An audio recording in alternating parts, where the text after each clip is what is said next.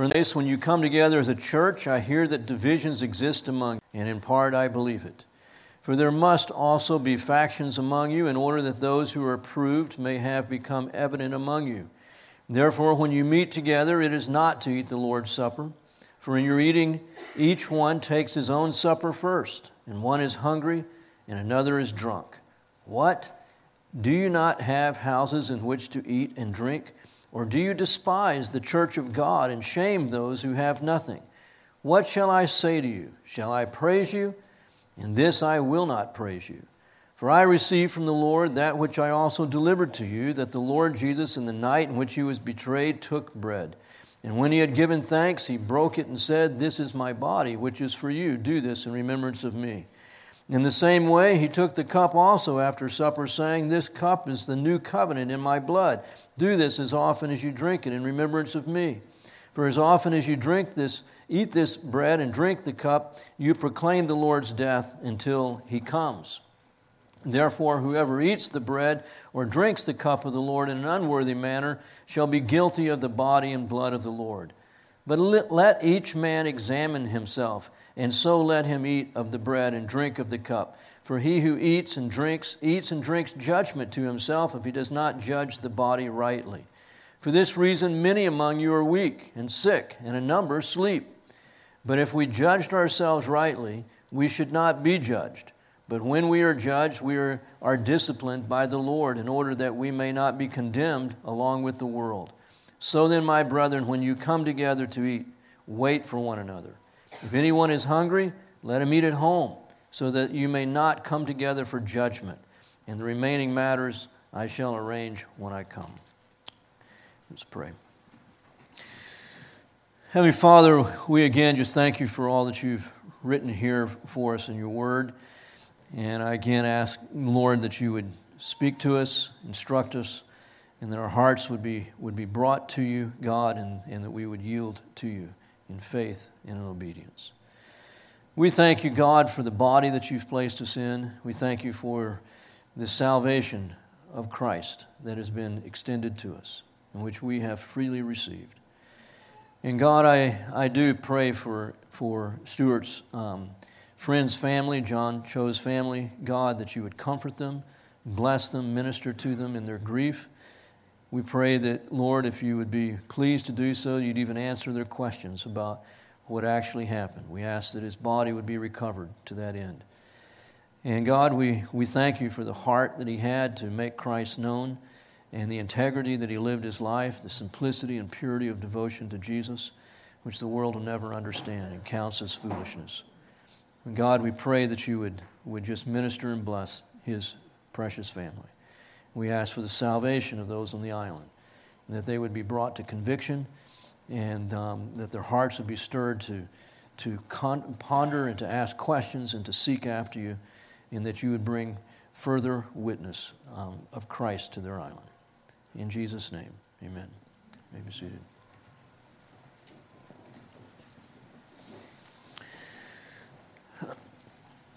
Well, in this section here in 1 Corinthians, particularly in verse 23, it's the section that we always read when we're having the Lord's Supper or communion.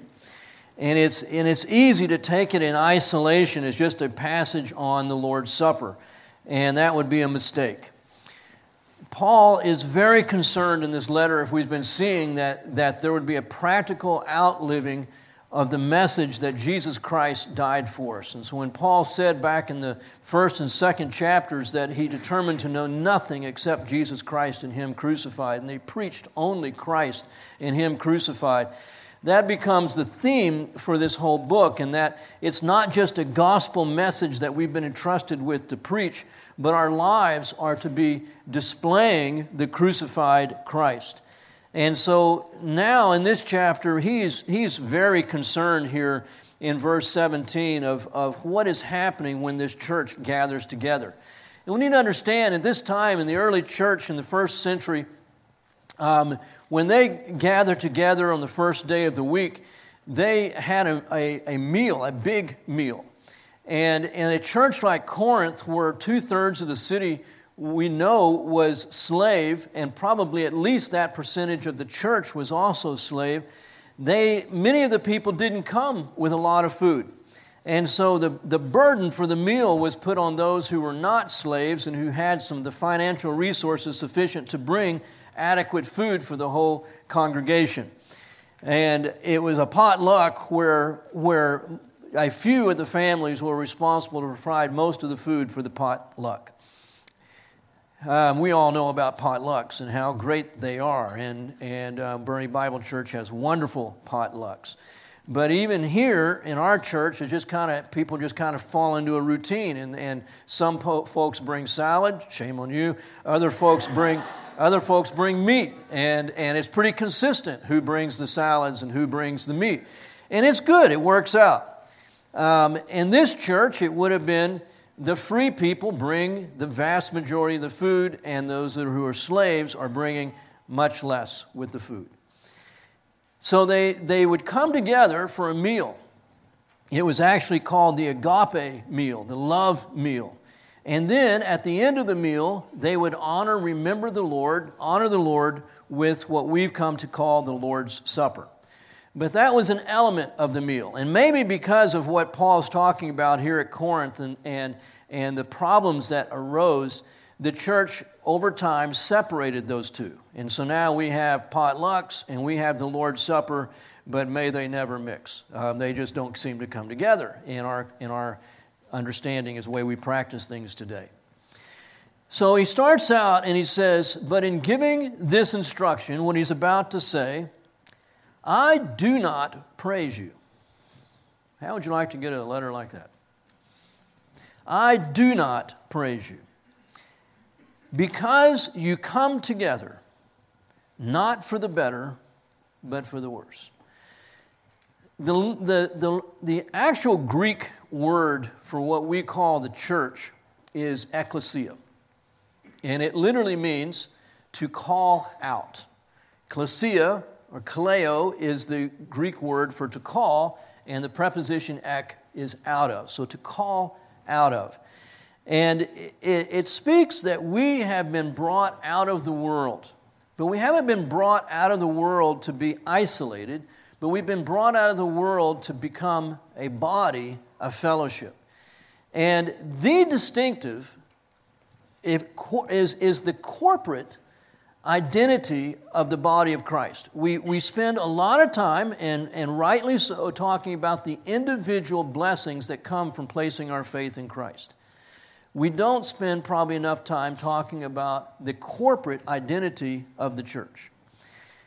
It is a great privilege to have this kind of fellowship and identity. That as soon as you place your faith in the Lord Jesus, you become part of a body.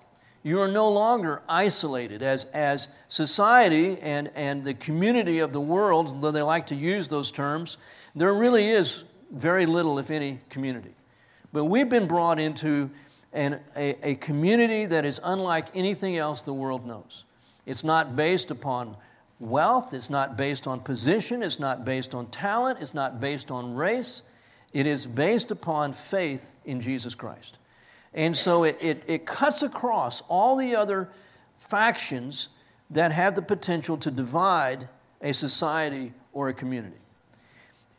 As Paul will say in 2 Corinthians chapter 6, that the believer and the unbeliever have nothing in common. So what that means on the positive side is that believers have everything in common. That if you've placed your faith in Christ, there is no reason for the things that divide the world to divide us. We are one in Christ. John 17 strongly speaks to that Jesus Christ died so that we would be made one with God and one with each other. Being called out and having the privilege to assemble is one of the greatest birthrights we have as the people of God. And so when Paul says, I cannot praise you when you come together, that's huge. That would be like saying to a man who finds his identity in providing, I cannot praise you because you're a lousy provider. Or for a woman who maybe finds her identity in being a mom, I cannot praise you in your role as mother. And you go, what's left? So when Paul says, I cannot praise you when you come together, and that is the core identity of the church, this is huge. So what's their problem? The problem is that when they come together, there are those people, presumably those who were bringing the majority of the food, who are saying, you know, we're kind of tired of all these brothers and sisters in Christ who are slaves showing up and eating more food than what they bring. And so the ones that were bringing the majority of the food were coming early so that they could eat, get full, and drink, even get drunk before the love feast even began. So there certainly wasn't being observed in love. Love considers others first. Love considers others more highly than self. And yet these selfish, self-indulgent Christians are coming to the church and eating, gorging themselves, and getting drunk so that others can't have what they brought. Pretty amazing. And you can see where Paul's going to go with this. How is that in the least bit reflective of Jesus who gave himself for us? So in the first part of this, verses 17 to 22, he speaks specifically to their gathering together. And then in verse 23, he's going to relate it, what they are doing, to the Lord's Supper. And show how you are gathering together, how you are eating this meal, has nothing to do with what the Lord did in giving himself for us. So in your gathering together, first of all, it's not good. It says in verse 17, you come together not for the better, but for the worse. Now, he didn't go so far as to say you should just stay home, but he came pretty close to it. And sometimes you think there's some people who just maybe should just stay home because they aren't helping the body. They're tearing the body down. You are worse off for coming to church than if you'd stayed home. Then he says, one good thing is coming out of this. It's exposing the divisions among you. For in the first place, when you come together as a church, I hear that divisions exist among you. What divisions? Well, in this case, rich and poor. Those who can bring food and those who can't bring food. I hear that divisions exist among you, and in part I believe it. For there must also be factions among you in order that those who are approved may have become evident among you. If there's any one good thing that comes from divisions, I think what Paul's saying here is it shows you who is fleshly, carnal, and who is spiritual. I wonder if some of those slave Christians who didn't have food to bring, if perhaps they never even complained. And they just showed up, and they were overlooked, and they didn't take offense. They just ate what was left. And they were proven to be approved. The opposite of being approved is disqualified. It's the same word that Paul uses over in 1 Corinthians 9:27. I buffet my body and make it my slave, lest possibly after I preach to others, I myself should be disqualified. That's the negative. The positive is approved. So when there's divisions among you, it's usually pretty easy. Sometimes both parties are just in the flesh. Both parties are carnal. But oftentimes, when there's factions and divisions, it's pretty clear who's walking with the Lord and who isn't. Remember years ago, we had an elders conference with, there was a problem that we needed to be a part of helping to address. and it was pretty emotional. And when emotions run high, it's usually everybody starts to get in the flesh. But that didn't happen. And I can remember one fellow in particular, I couldn't have been more impressed with how he handled himself.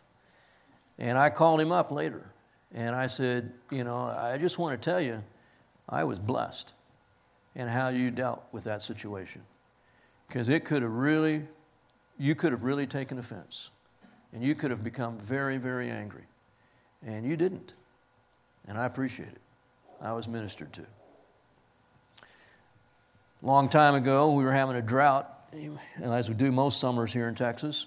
And my dad's property over here in Boerne, he had an extraordinarily high water bill. But he couldn't figure out where there had to be a water leak, but couldn't figure out where it was until all the grass burned off. And then he could tell where the water leak was. Because where the pipe was broken, it was green. And everywhere else, it was brown. And so we were out there digging and repairing the pipe. That's what divisions and factions can do. You can see who's dead, walking in death, and you can see who's walking in the life of Christ. So Paul says sometimes there's good that comes from divisions. Your coming together is not good. You're worse off for doing so, but it does expose who's approved among you and who's not. And then he says, therefore, when you meet together, it is not for the Lord's Supper. So that would be the culminating aspect of their gathering together, the Lord's Supper. For in your eating, and he's not talking about eating the Lord's Supper, he's talking about this meal in advance of it. For in your eating, each one takes his own supper first. And one is hungry, and another is drunk. And rightly, the New American Standard here puts an exclamation point after the next word. What? You've got to be kidding me.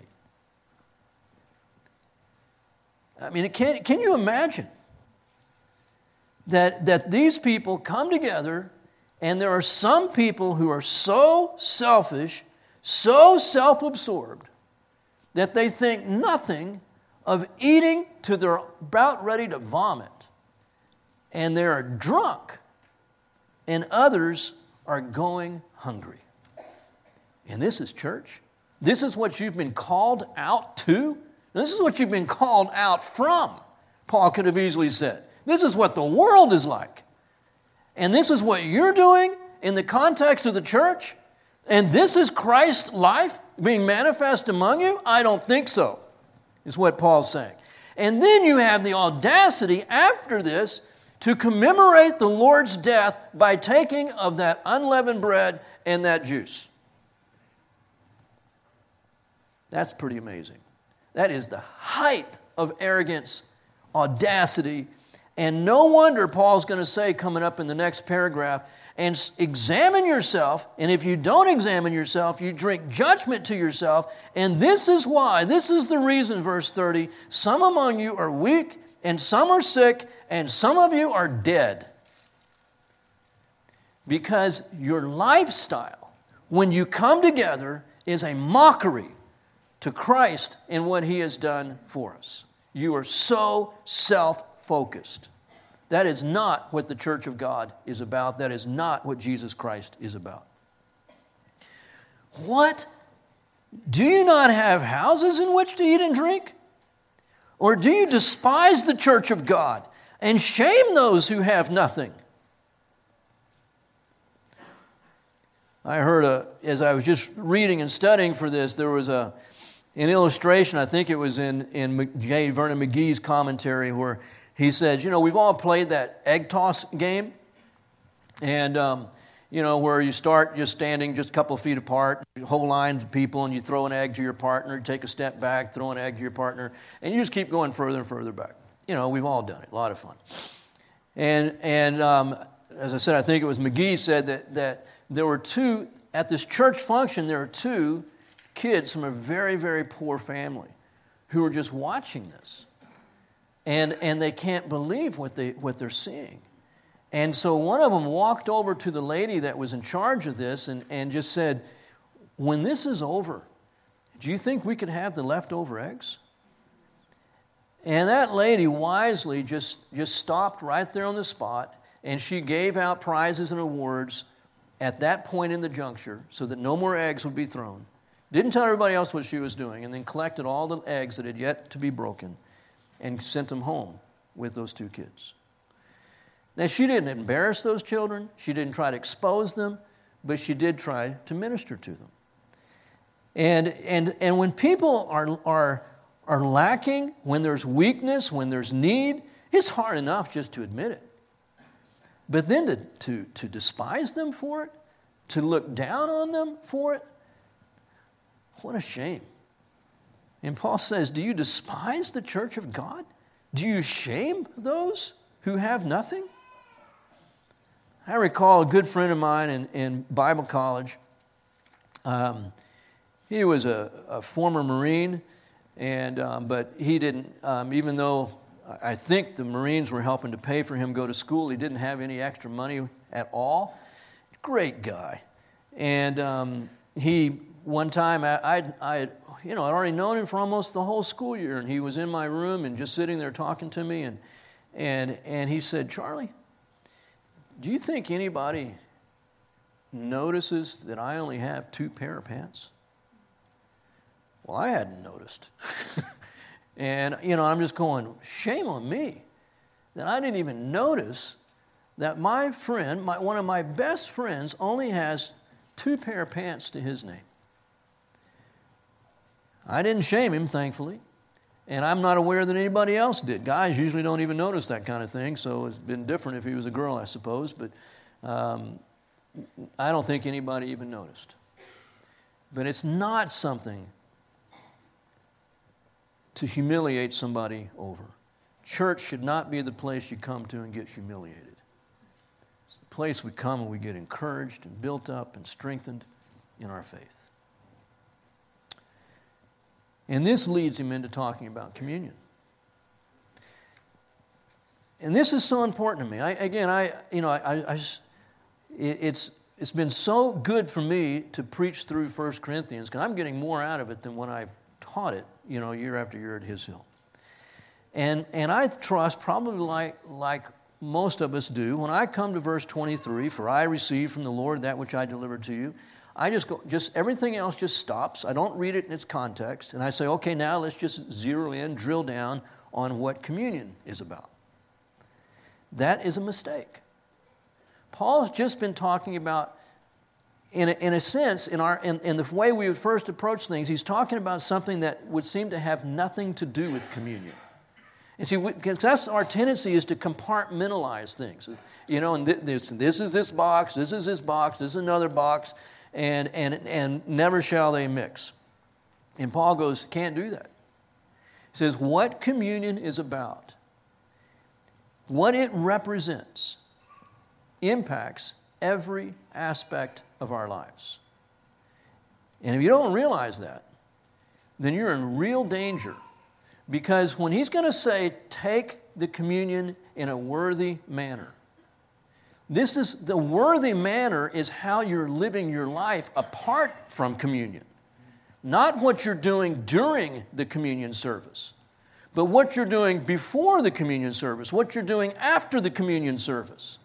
What is your life reflecting in a worthy manner what the communion represents when you are taking it?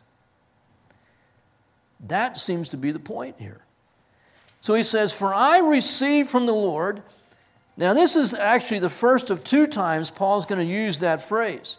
He says in chapter 15, verse 3, for I delivered to you as of first importance what I also received, that Christ died for our sins according to the Scriptures, that He was buried, and that He was raised on the 3rd day according to the Scriptures. So 2 times in Corinthians, Paul says, let me tell you what Jesus Christ Himself told me.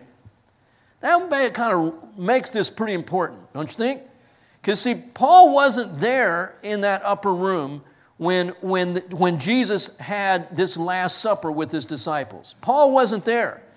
But he's been given the inside scoop on this by Jesus himself. Jesus, and so Paul had this personal encounter with Christ, and it seems to be more than the one that happened on the road to Damascus, but it seems that he had another one in the 3 years that he went down into Arabia, and during that time the Lord Jesus, Paul says, met with him again.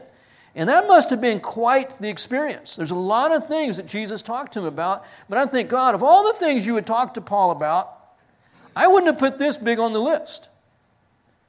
When you think about it, all the things that Jesus would have needed to talk to Paul about to prepare him for this apostolic ministry that he was going to have. And it would seem that top on Jesus' list of things to inform Paul about was that Last Supper, that communion. And he says, let me talk to you about this. For I received from the Lord that which I also delivered to you, that the Lord Jesus, in the night in which he was betrayed, took bread. Now, let me just stop. In the night, the Lord Jesus, in the night in which he was betrayed. What has that got to do with anything going? See, all the things that Jesus said, Paul is choosing his words carefully because he wants to relate it directly to what's happening in the Corinthian church. In the night in which he was betrayed,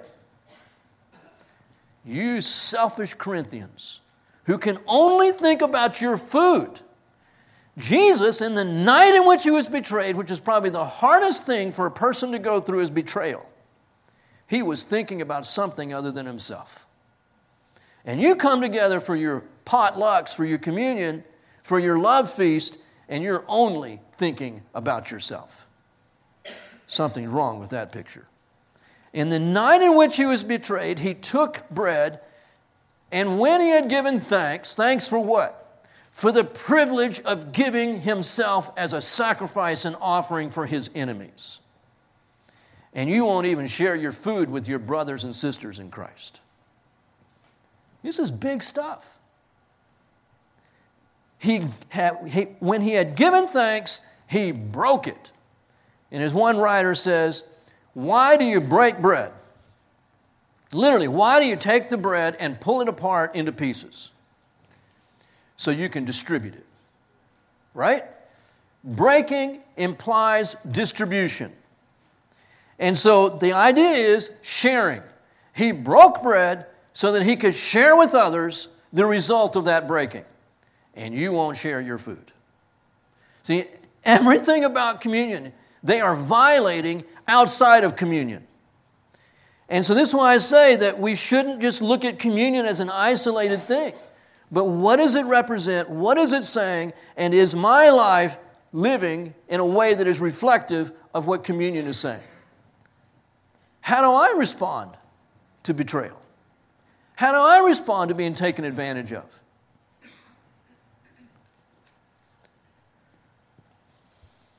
Do I give thanks at the opportunity to sacrifice myself on behalf of others? Or am I resentful? Keeping score? Wondering when they'll get their opportunity to sacrifice themselves? Or why am I the one that always has to be sacrificed? In the night in which he was betrayed, he wasn't keeping score. He wasn't thinking about himself. He was thankful. Thankful for the opportunity to give himself for others. And he broke, not just bread, he gave himself broken for you and me. That it would be dispersed, his life dispersed to you and I. And then he said, this is my body, which is for you. Do this in remembrance of me. And again, it's not just about communion. Live your life in a way that is in remembrance of Christ. In the same way, he took the cup also after supper, saying, this cup is the new covenant in my blood. A covenant can only be established by the shedding of blood.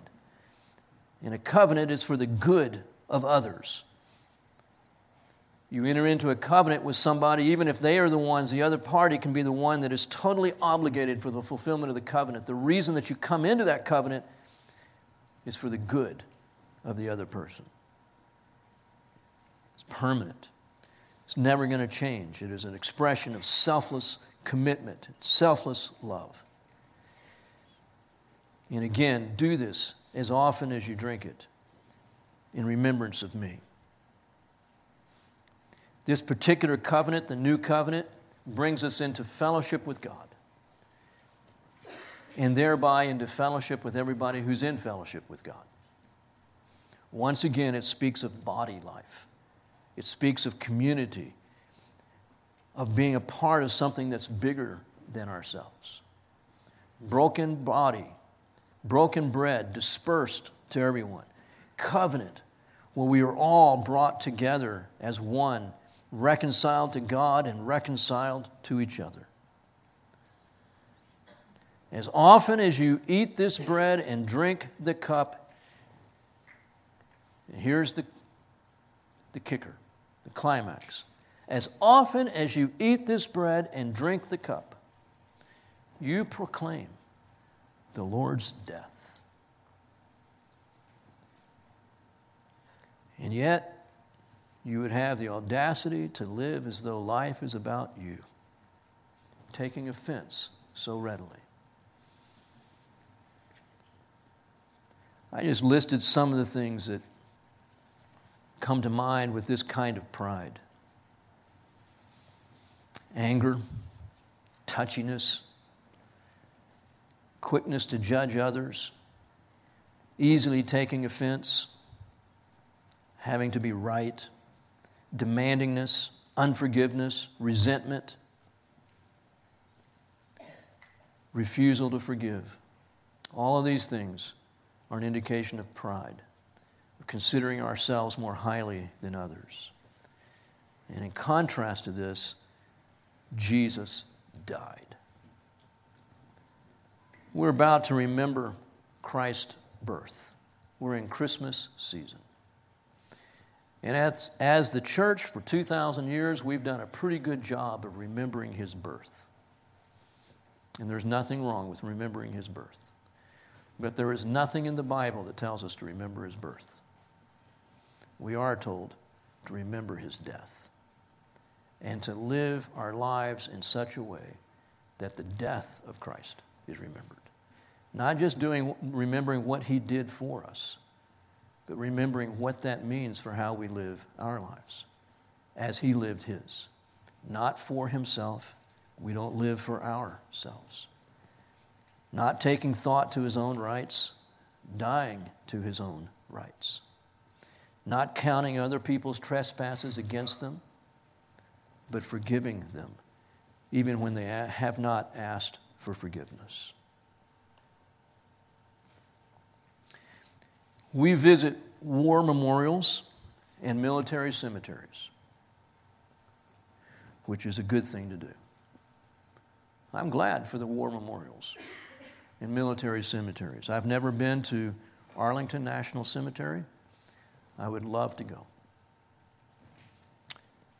Why do we go?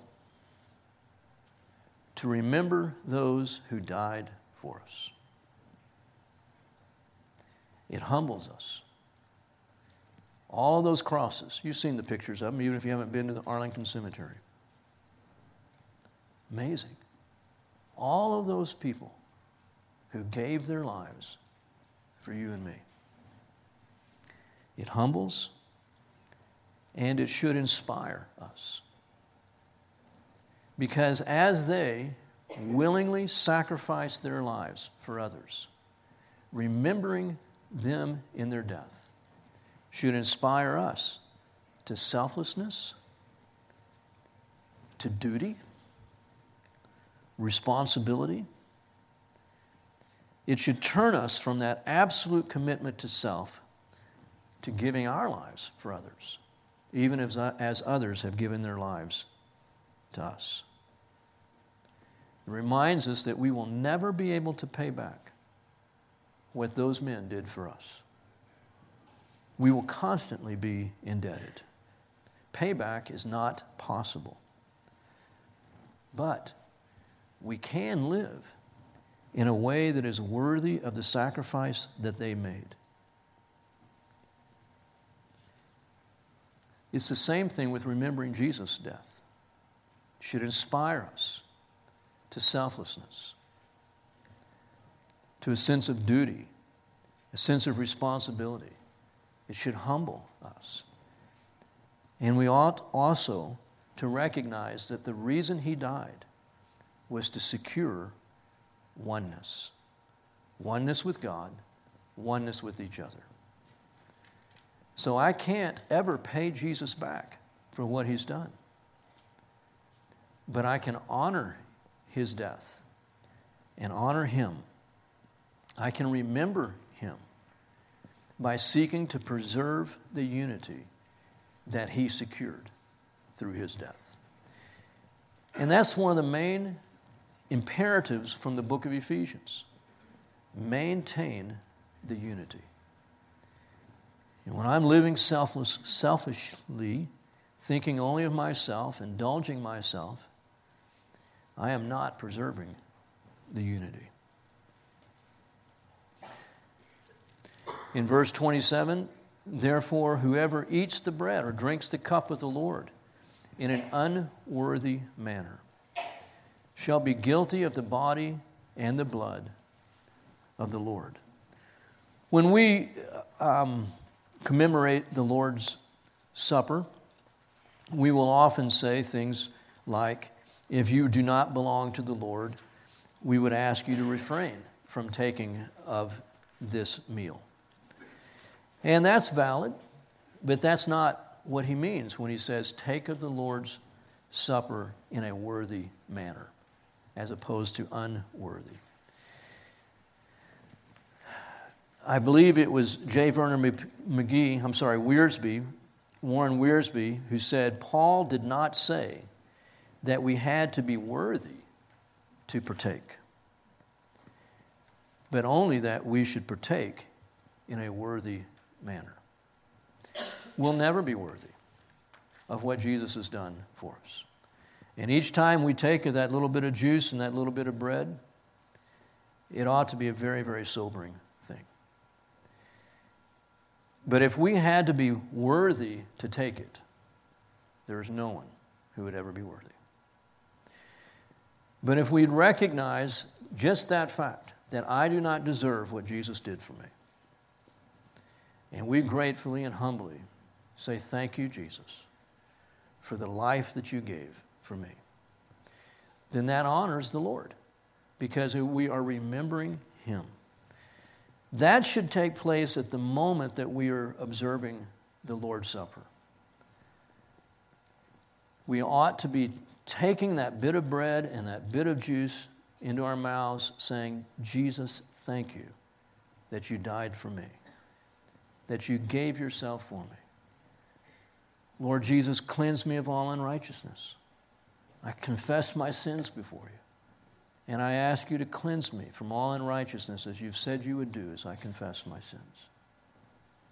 And in doing so, we are commemorating the Lord and his death in a worthy way in the midst of that ordinance.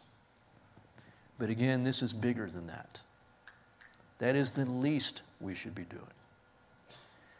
Paul's not saying you're messing up that moment of the Lord's Supper. He's saying you're messing up what the Lord's Supper means by how you're living outside of that moment, how you're living at the feast that takes place before the Lord's Supper. So I would say here, this is not just about the ordinance itself. It's about our lifestyle that remembers the death of Christ. Our time, our money, it's not our time. You know, I've heard somebody, I was reading one time, somebody said just the different things that we tend to label as ours that are not. And time is not a possession of men. It's not. How can you own time? How can you possess time? It is a stewardship, but it is never a possession. Time is God's. But we can get so irritated when people presume upon our time. It's not our time. Our homes, our money, we have nothing that we have not received from the Lord. It's all His. Live in such a way that honors the death of Christ. Let each man examine himself. This doesn't say examine everybody else. Let each man examine himself. And so let him eat of the bread and drink of the cup, as he has examined himself. For he who eats and drinks judgment to himself, if he does not judge the body rightly. This is one of those times when maybe Paul purposely had two things in mind. When he said, if he does not judge the body rightly. Is he talking about his own body, each individual judging his own body, or is he talking about the body of Christ? Very likely he meant both things. Earlier in chapter 11, he said the woman who has her head covered disgraces her head. Is he speaking of her head, or is he speaking of her husband who is her head? Very likely he's talking about both. And so Paul's clever. And we can, say, well, it's just all one or all the other. I don't know if that's the best way to go. But I think it is wise to say here, judge the body rightly, meaning the body of Christ. Over in Romans chapter 12, verse 3, right after Paul says, I urge you therefore, brethren, to present your bodies to Him a living and holy sacrifice. Right after that, verse 3, he says, I want every man among you not to think more highly of himself than he ought to think, but to think so as to have sound judgment. And then in the very next verse, he starts talking about the spiritual gifts that the body has. And all the second years and former second year students are nodding because they had to memorize Romans 12 for me. Think about that. Do not think of yourself more highly than you ought to think, but think so as to have sound judgment. In the very next verses, the spiritual gifts that everybody has. Judge the body rightly. So when we come together for fellowship, why are we here? Ever so often, it comes to our attention that somebody will come to church because they believe they have something for this church that this church needs. Judge the body rightly. Do not think more highly of yourself than you ought to think. Think so as to have sound judgment. Every person in this body has a spiritual gift. And you have one gift, and everybody else has a gift. And we all need each other. Don't go to a church where you think they need me. You need them. Yeah, they do need you, but you need them too. Judge the body rightly. We have no business looking down on others within the body. We all need each other. It's not just words for me when I say, as I often have, I truly mean it, that I count it a privilege to be a part of this church. And I feel the least among you when I come. It is a great privilege. I feel the same about the staff that I'm privileged to work with at His Hill. I don't understand why God gives us such good people year in and year out. It is a privilege. And I thank the Lord deeply for them. And the same with the students that God brings. They're crazy and they're, all kinds of things, but I thank God. I look at them and I go, I was not where they were at their age. And all the crazy, dumb things that they can do, I'm going, they are light years. And I know this, they are light years ahead of where I was at their age. It's a privilege, absolute privilege. Judge the body rightly, lest you be judged. For this reason, many of you are weak and sick, and a number sleep. And Paul means dead. I wonder how many of them knew that. And this is insight that God gave Paul. It's certainly not where I want to be in his camp and say, oh yeah, I know why that person's sick. I know why that person died.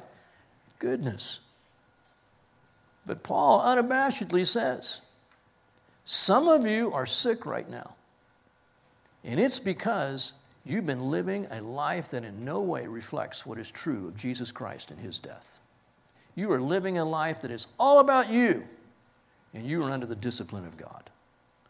And there's others in the church, and I don't know about that day, but up until recently, most churches had a cemetery right next to them, right? And Paul would have said, let's just go walking through the cemetery. And he says, you know when that guy died? And it's not because he messed up how he was taking that little bit of wafer and that little bit of juice. It was because he was living a life that was contradictory to Jesus Christ, who gave himself for us, and he was living life as though it was all about him. And God took him home. It's pretty bold stuff. And if he was doing it then, there is nothing in this context to indicate that God is not doing it today. That there are Christians who have so dishonored Jesus Christ in the way that they have lived, that they are sick, and others have died, because their life is unworthy of the one who gave himself for them. We all sin. We all mess up. But when there is a Christian who lives as though life is totally about him, no thought ever to anyone else, his time, his money, his resources, then get out of the way, and you better not infringe upon him. You ought to get out of the way, because God's discipline is coming. But if we judged ourselves rightly, we should not be judged. But when we are judged, we are disciplined by the Lord in order that we may not be condemned along with the world. It's God's goodness to discipline us. So then, my brethren, when you come together to eat, this is his final thing. What's the bottom line? When you come together to eat, this is not coming together to eat the Lord's Supper. When you come together in your love feast and your potlucks, and obviously it would involve every other aspect of life, wait for one another. Wait for one another. I teach an etiquette class every year at His Hill in the fall, and students really enjoy it. And then they never want to eat with me after that, because I think they're going to be embarrassed or something silly. But one of the things that I've told them in that etiquette class is women go first. So when you get up from your table to go eat, women go first. And the guys have embraced that, and the girls love it. When I was in Bible college, it was whenever a woman came to the table, you had to stand. Whenever a woman left the table, you had to stand. And so there were girls in the school that would go to a table where it was all guys, 5 guys sitting at a table, and the girl would be the 6th one. And throughout the meal, she would just have to get up because she forgot something. And so all the guys would have to get up. And she'd leave and come back, and all the guys would have to get up. And it was just like popcorn, up and down the whole time. And the girls just laughed about it. They thought it was wonderful. But I had this etiquette class, and I'm telling the guys, let the women go first when you go through the line to get your food. I never said to the girls, wait for the guys. They've given you the opportunity to go first. And so when you get back to your table, wait for the guys to come to your table. Wait for one another. I never said that to them. And I am so glad I didn't. Never occurred to me to say that to them. But the girls have come up with that on their own. And so every meal at His Hill, all the students at any given table will wait until everyone is there and then start their meal together. I've been to so many other torchbearer centers, and that doesn't happen at any of them. And I can tell you, it makes it all the more refreshing to see that acknowledgement of one another, that honoring of one another. What does it mean? I wait a couple of minutes. My food gets a little colder, but that person's more important. And I will wait until we're all together and we will eat together. It shows honor. It gives dignity. It's love, considering others more highly than yourself. If anyone's hungry, now, so you see, he's going to speak here to both the poor and the rich. If anyone's hungry, speaking of the rich, of the poor, I know you're hungry, Paul's saying. I've been hungry. Eat what you can at home. Eat something so you're not coming to church starving. If anyone's hungry, let him eat at home, so that you may not come together for judgment. So, if you've brought food, wait for everybody else. Don't eat it before they get there. And if you don't have any food to bring, do what you can to not come to church hungry. Everybody is considering the other more highly than himself. Really all comes down to love. One person said one time, you know who is loved by who gets sacrificed. And when we're sacrificing ourselves for others, it's because we love others. When we're expecting others to sacrifice themselves for us, it's because we love ourselves. And Paul's saying, Jesus gave himself for us. Remember that. In all that you do, wherever you go, remember, somebody died for you. Not just anybody. Jesus died for you. Remember his death. I'll close this in prayer. Lord, we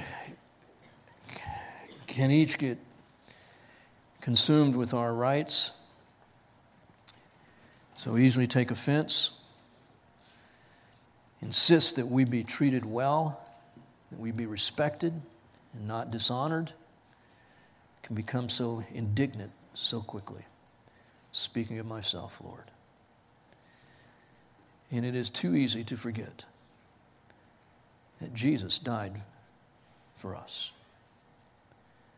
I pray, God, that you would just sear this into our consciences, that we would not forget, not stray from what it means that in the night in which he was betrayed, he gave thanks and he broke bread for the distribution of others, that he gave himself for us. We thank you that Jesus came into this world. We're thankful that we can remember his birth. But we see here, God, that you want us to remember and proclaim his death until he comes again. And I pray that we would do so with great joy. The privilege of having our lives reflect the one who is worthy of all. In Jesus' name, amen.